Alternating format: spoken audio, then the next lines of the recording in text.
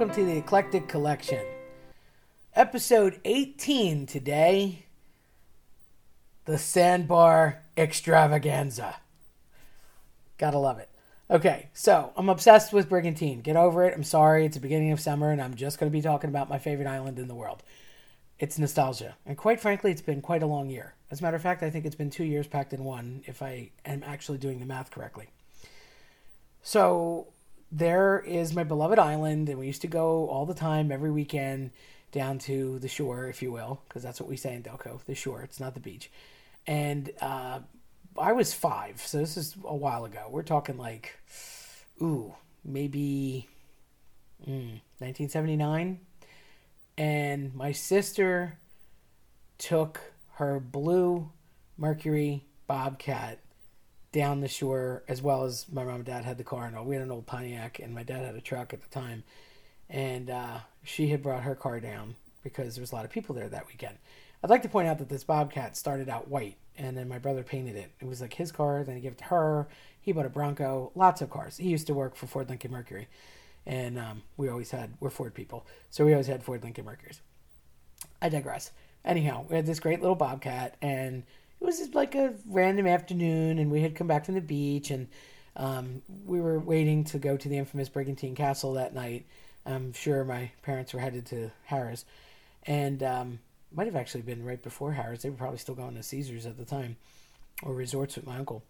And she said, let's go take a drive on the island. Well, the island's 7 miles long, so that drive is never going to be that particularly long.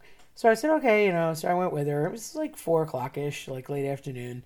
And at the end of the island, there's a golf course. And you could see the bay. And at the time, there was this very big open sand lot where you could see the water pretty easily and the jetty without having to walk down on the rocks. So she pulled in there, and we were looking at the water and just kind of chilling out for half an hour or so. No big deal.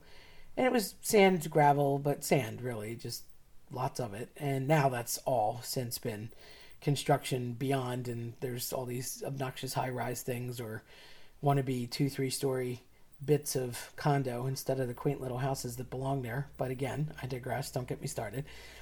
So we're looking at the water, and I had come back from the beach with them earlier, and it was just my sister and myself, and she said, okay, you want to go? And I'm like, yeah. And she's like, maybe we'll go get Dairy Queen, because at the time there was a Dairy Queen, which has turned into a Richmond's on the island. And I said, oh, okay, that's cool. Never have to convince a little kid to get ice cream twice.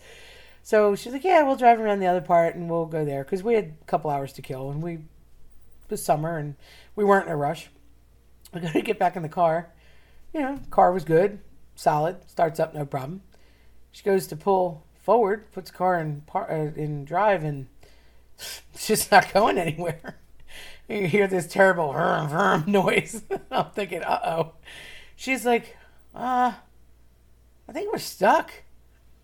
I said, stuck? We're on flat sand. What do you mean? She's like, I think we're stuck. And it was particularly hot that day, but it was sand. It wasn't quicksand that I knew of, so what's going on?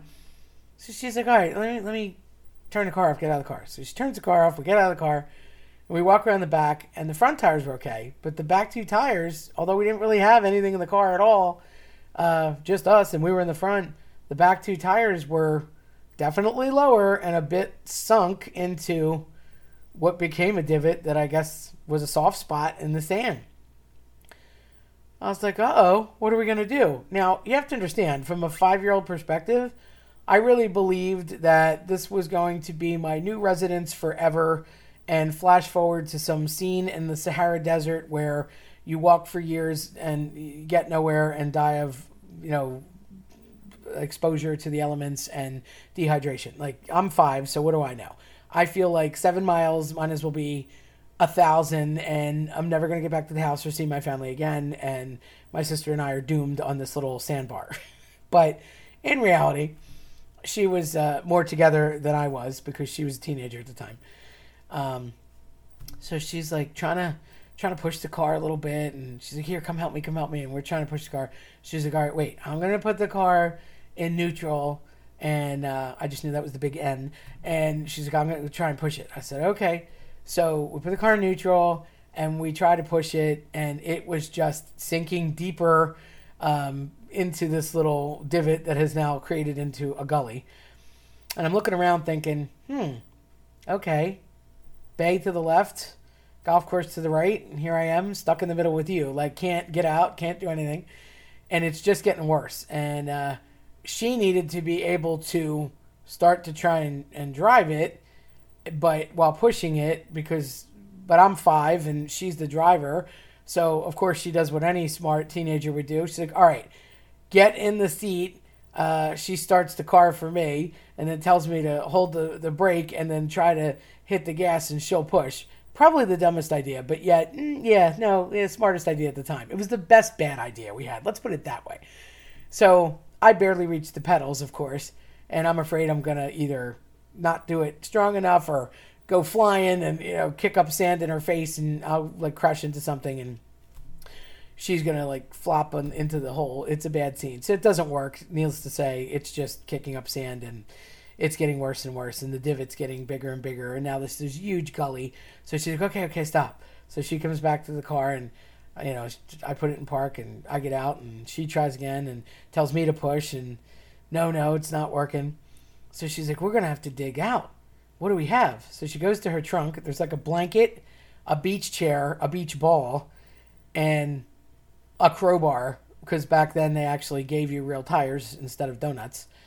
And that was it. And she's kind of chunking at it with the crowbar, but it's a long, thin rod. It's not a shovel. It's not going to do anything.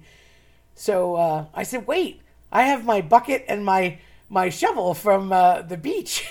So I go in the back like I'm being helpful, open the back door, and here's this little, actually it was a 2-door, more to think about it. There's this little, I'm confusing that with her Lynx, which was a different story for another day. I have this little dollar store, like surf shop, Joe Seaside Market, sundries kind of plastic, colorful bucket and shovel that's a joke and holds maybe 10 ounces of sand. And I'm like, me to the rescue. So I bring it in the back and, hey, we're desperate. She starts using the little plastic shovel to try and dig out. And I'm using the bucket upside down, trying to pull out sand. And we keep trying and trying. This goes on for the better part of what seemed like a year, but I'm pretty sure it was actually only about an hour. And luckily, after much defeat, this nice guy comes by with his son. It was like a dad and his kid that were going to, I think, go out on the jetty or launch a boat nearby or something, and pulled over, I think, to see where the launch pad was and just happened to fall upon us.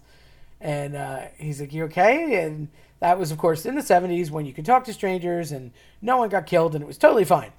And everybody actually trusted people. And there weren't psychopaths aplenty like there are now.